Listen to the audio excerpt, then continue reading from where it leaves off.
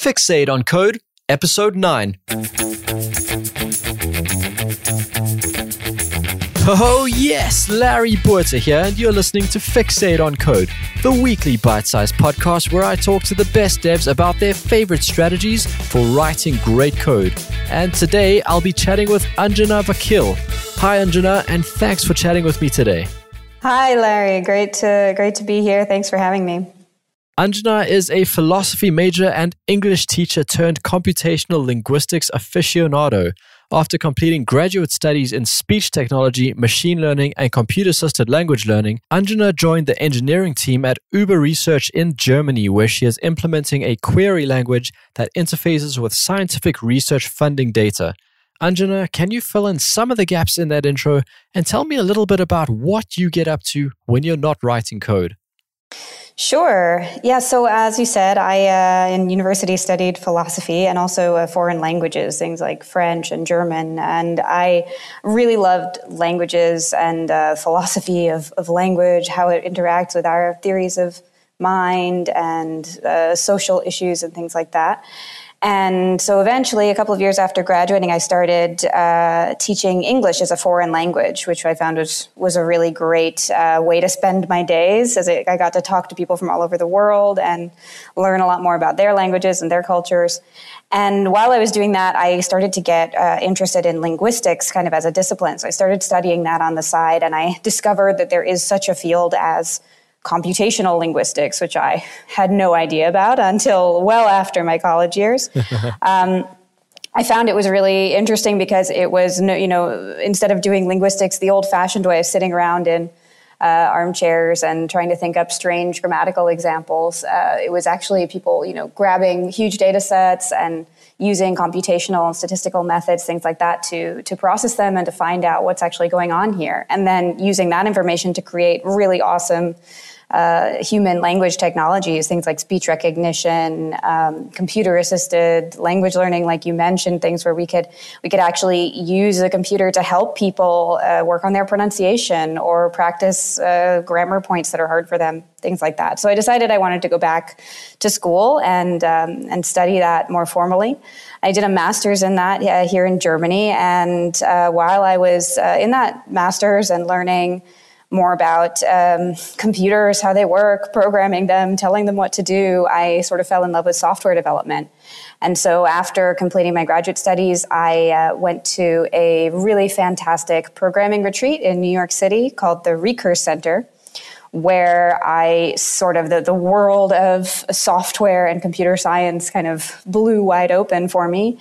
And I started trying to learn as much as I could about programming languages, about how they're implemented, how they're designed, about different programming paradigms, things like functional programming. Got really interested in that, and I ended up a software engineer. So that pretty much brings us up to speed with today. Wow, that is quite a journey. I'm sure there's only a few people who've come from such a completely different background into computer science and into writing software. Now, Anjana, what are you most passionate about as a developer? I think that probably one of the most undervalued aspects that I've noticed in software development is the human factor. So while I could talk about like tons of technologies and things like, for example, from functional programming, whatever, that I'm excited about. All of that stuff is written down, and it's written a lot about. People spend a lot of time, studying it and talking about it. But I think I've heard this phrase, oftentimes that the problem with working in software is that you have to talk to people and you have to go to meetings and things like that. But I actually find that that's really some of the times I get the most excited about new things. That's how I find out about new things. And for example, at the Recurse Center, which I mentioned, it's a really awesome space where basically people who are curious about learning new things and improving their skills as programmers, whatever that means to them, can get together and do things like pair programming, or even dojos, which is kind of like pair programming on steroids. And when you're sitting down at a computer with another person and you're both forced to collaborate because you've only got one keyboard in front of you, it's really amazing the kind of conversations that come out of that and the kind of ideas that get exchanged. So I really love that aspect of software development, as opposed to just, sitting at home on my own and working on a cool feature of a particular language that I'm learning or something like that. The thing that really kind of gets me excited is working on it with other people. And it's so easy for us to forget that we're actually working with people. Everyone is so stuck in thinking that this is my keyboard and this is my screen, this is my work, and the whole human factor is simply neglected. Now, I'm sure you've experienced your fair share of highs and lows in your career. Can you take me to the worst experience you've ever had on a project? Well, I've had bad experiences in terms of, the typical kind of, like, for example, in grad school, when you have to do a group project and the group kind of falls apart for various unrelated reasons and those kind of struggles. But I think one that's maybe a bit more interesting to talk about is I remember the first time I tried to make a contribution to a big open source project.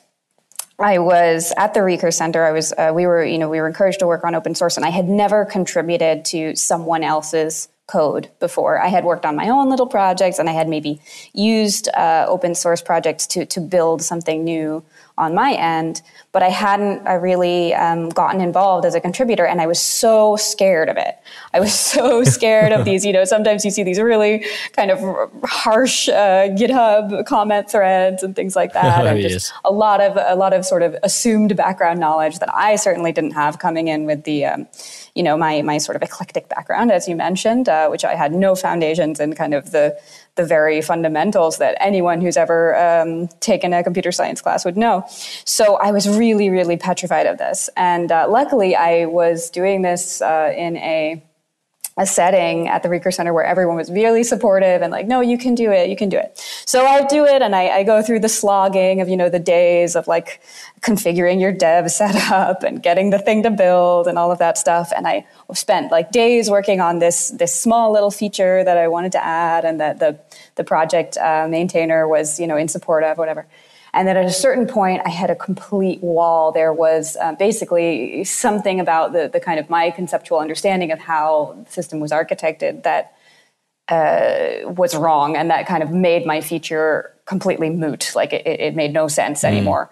And so all of this work I had done and all of this kind of, yes, I can do it, was just completely crashed and burned. And I never ended up making that pull request, but I think that was sort of it's one of my great sort of the one that got away stories. But I think that really taught me something important about first of all, how hard it is just to make that first PR, to make that, to get used to a new project and to in the same sense as maybe if you're being onboarded at a new company or if you're whatever that context is, we really underestimate how much work you have to put in before you can write that first line of code. And then also, like, it was rough, and I spent a day or so being like, oh, God, this is pointless, and I shouldn't do this. But then, you pick yourself up, and I found some other, I think a week later or something, I found some other much, much smaller PR that I could do that I actually did get, my first pull request filed. And that was like such a stellar moment, even though it was much, much more bite-sized of a thing than what I had originally set out to do. And that was also really important, I think, sort of learning what expectations are kind of reasonable to have for yourself. And that's the kind of thing I guess you can only learn by experience. So only or learn by having those kind of little heartbreak moments.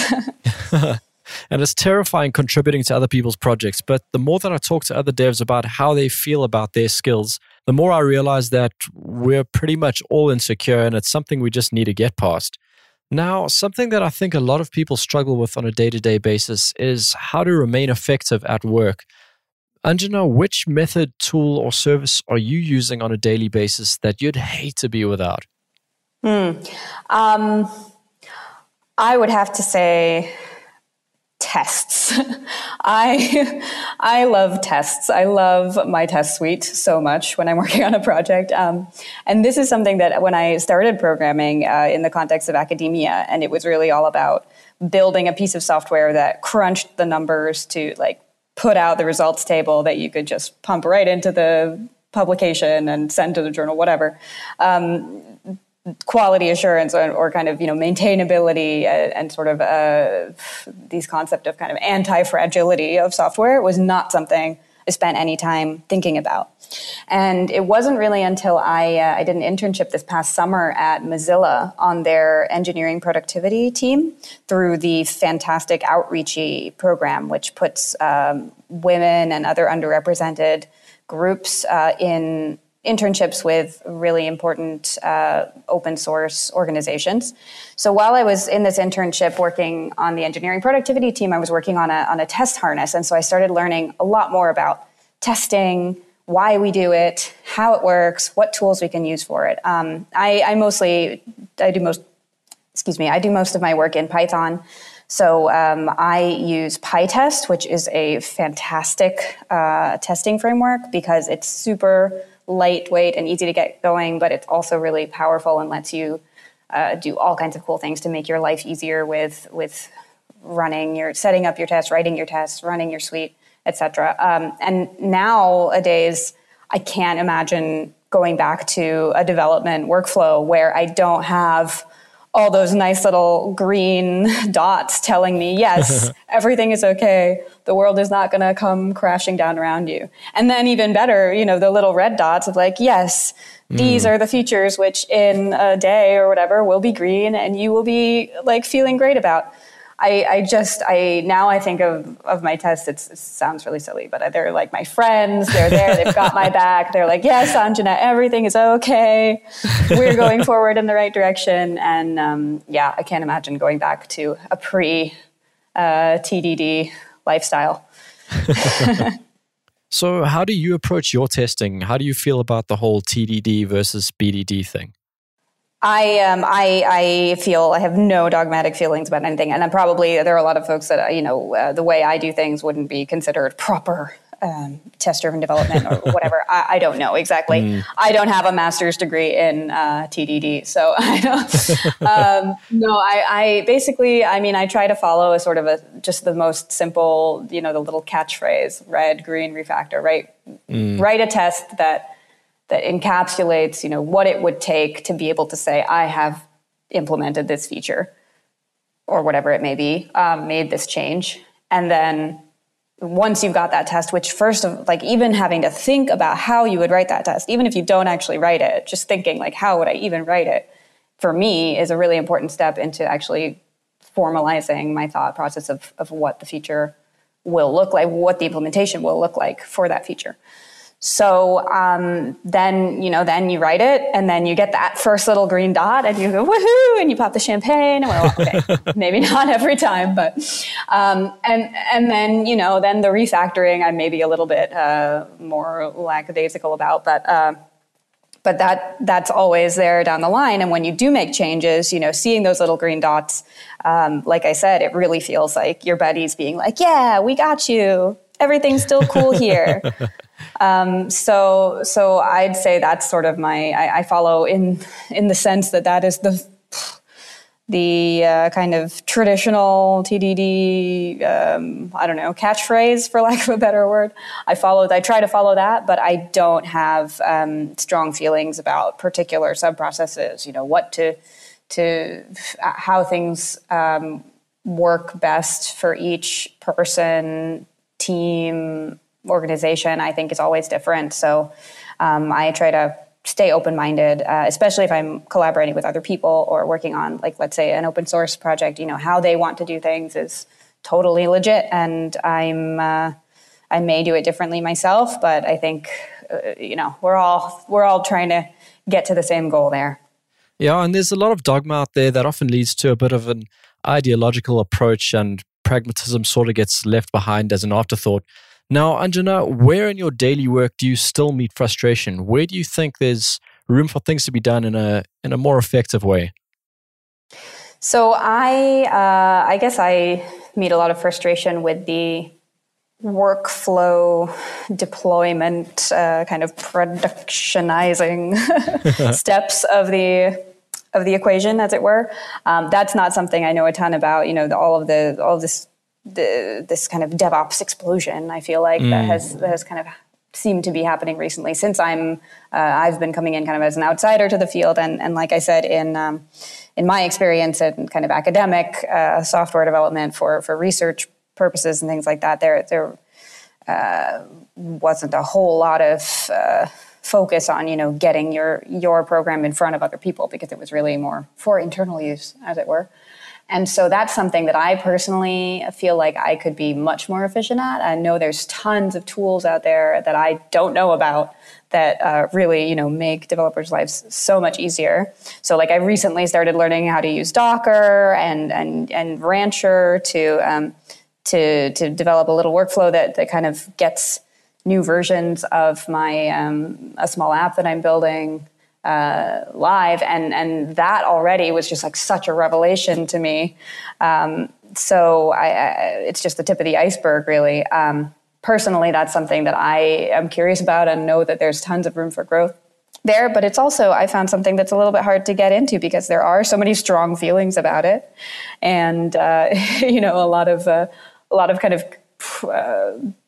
loud opinions that sometimes drown out or sort of up the noise to signal ratio in terms of what are some simple tools that they won't make everything in your life a completely automatic miracle, but they will save you a solid 5 minutes, 6 times a day or whatever. So I'd love to learn more about that. So in terms of new projects, libraries, and frameworks, is there anything at the moment that's got you really excited? Well, like I said, in terms of the DevOps side of things, I don't know enough to really be able to say anything exciting about that. Everything is new and exciting to me in that world. But what I am really excited about is some very cool things I feel like are going on in the web world, which is also not the area that I spend most of my days working on in hands-on.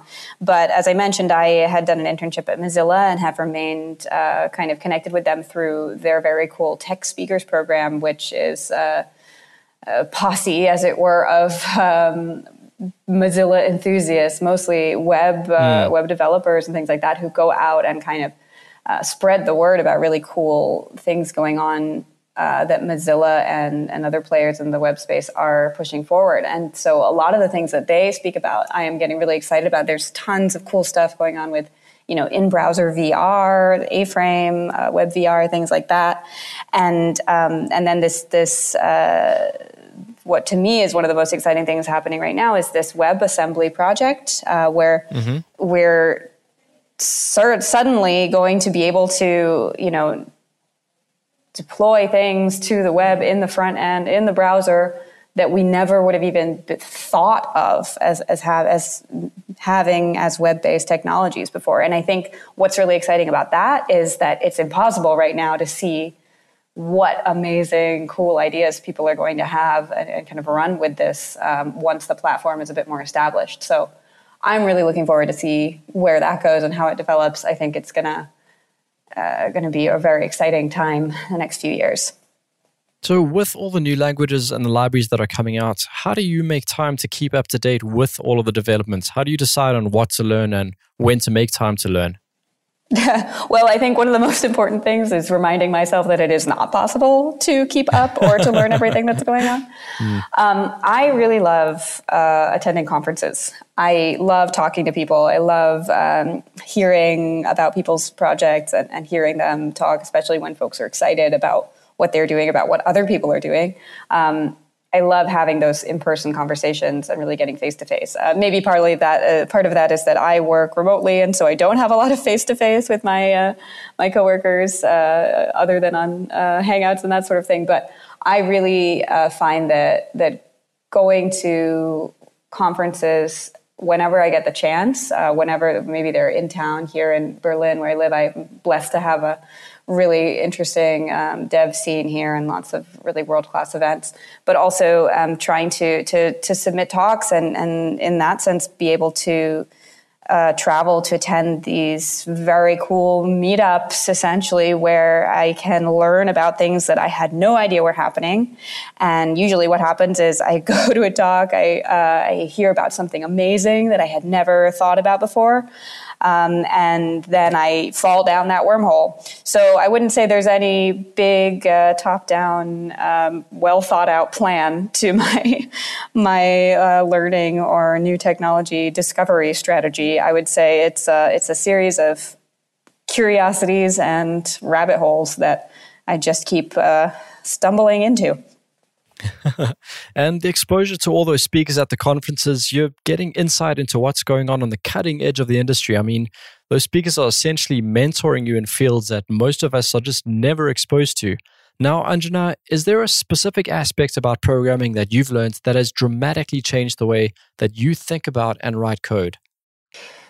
Yeah, I mean, I would say that a lot of the talks that you see about new ideas coming in, for example, from the academic world in functional programming, there's a lot of cool interactions there, and that kind of cutting edge stuff. Even if you haven't understood it and you just heard some talk that went 90% over your head, and you've just heard some keywords and catchphrases and a bunch of Greek symbols you didn't understand, even knowing that from that 10% that you did understand, there is another way of thinking about this, and you don't have to, for me, even like learning that functional programming existed and that there was an alternative to just the do this, do that, do this other thing, put it in a class, that sort of thing. The fact that there are other paradigms out there, regardless of which particular paradigm you are working in or want to be working in or whatever it is, the fact that there are other ways of structuring your whole kind of mental model, let alone actual computational model of your program and the interactions it comprises and the way they flow together, that really was kind of like mind-blowing for me. And I try to keep my mind open, even when I've learned something new and I'm working in kind of a new paradigm. I try to keep my mind open that this won't be the last. There is going to be something else out there, some other way of thinking about things that I haven't encountered yet, that no one has thought of yet, something like that. And so I think trying to stay conscious of the fact that whenever we are working, whether it's in a particular framework or in a particular language or in a particular architectural dogma, as we mentioned earlier, it is not the only way of doing things, and there will be a better way of doing things at some point that will appeal to us for other reasons. I think trying to stay conscious of that is something that has really made me a better programmer, because I am more conscious of the choices that I'm making in the way that I structure my code. And also understanding that most of us are on a continual learning curve that really slows down. And with that, we've come to the end of our first segment. Anjana, I'm about to throw some quick-fire questions your way. Let's do this. What is the best advice about programming you've ever received? Probably the motto of the Recurse Center, which is never graduate. You're never done learning about program. Even someone who has invented the computer is not done learning about programming. It's a constant work in progress. Which personal habits do you attribute to writing better code? Well, I already mentioned TDD. I think also using those tools out there like issue managers and that sort of thing that devs have a reputation for hating actually does help. Having things written down in an organized way in front of you in terms of what you need to do. Staying organized, I'd say, is an important habit. Okay, now, have you managed to find an issue manager that doesn't make you want to tear your hair out? No. But I still think even one that does make you want to tear your hair out is better than none. Yeah, I think there's an opportunity there. Absolutely. If you could recommend one book on programming, what would it be and why? So fresh at the top of my mind is a book called Eloquent JavaScript. It's, I believe, eloquentjavascript.net by Marijn Haverbekke, whose name I probably just butchered. I'm really sorry. But it is a really great intro to programming, intro to JavaScript. And it's also one of those great books that I read it after I had been programming for some time. And even though it was kind of covering basics, it really went in depth in a way that is, I think, really unique for books that manage to make the basic things simple and accessible to beginners, but also deep enough that there's still something interesting for experienced folks. Anjana, who in the front-end world is doing work that's really inspiring? So I like to, as I said, I really like to listen to all the cool things going on, for example, from the Mozilla crew and all the cool front-end stuff that they do. But I think back to some of the folks that I worked with at the Recur Center when I was there. For example, one of my batchmates, Sherman Chong, is a front-end developer based in Singapore. And she gives talks also at conferences about really cool things that are kind of exploring via visualizations that front-end work makes possible, exploring some very cool aspects of math, things like fractals and trees and recursion and stuff like that. And I find that really inspiring. It's a really great mix of the kind of visual evidence and the deep sort of insights into those processes. All right, so let's reverse it a little bit over here. Imagine you wake up and you have no recollection of ever writing code. With your knowledge of tools, books, and courses available today, how would you go about learning to program from scratch?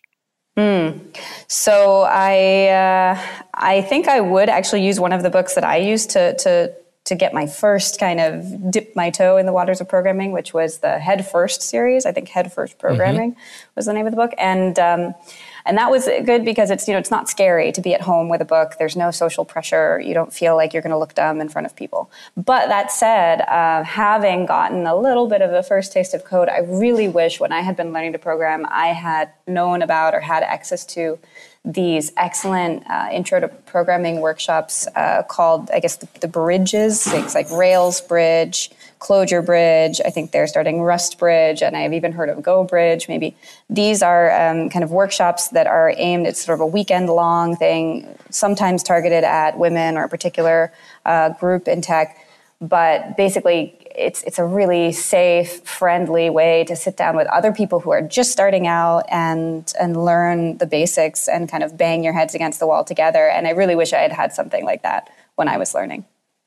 Yeah, and programming is frustrating enough as it is, even when you think you know what you're doing. Anjana, let's wrap things up today with a tip from you on how to work smart, the best way that we can connect with you, and then we'll say goodbye. Sure. So how to work smart, I would say, going back to what I said earlier, work with other people, pair with people, listen to their ideas, talk things over with your colleagues. Don't isolate yourself. For me, that's been a really important learning tactic. And the best way to connect with me, I guess, on Twitter, my handle's simple. It's at Anjana Vakil. And there you can have a link to my blog and my website, which has all the other various ways you can get in touch with me. And yeah, thanks very much. It's been a really nice conversation. Thanks for having me. It was a pleasure, and thank you for joining us. To everyone out there, you've been hanging with Anjana Vakil and Larry Buerter. Head over to fixate.it where you'll find links and timestamps for everything we've been talking about today.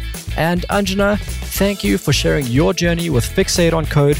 Keep pushing the limits and keep pushing great code.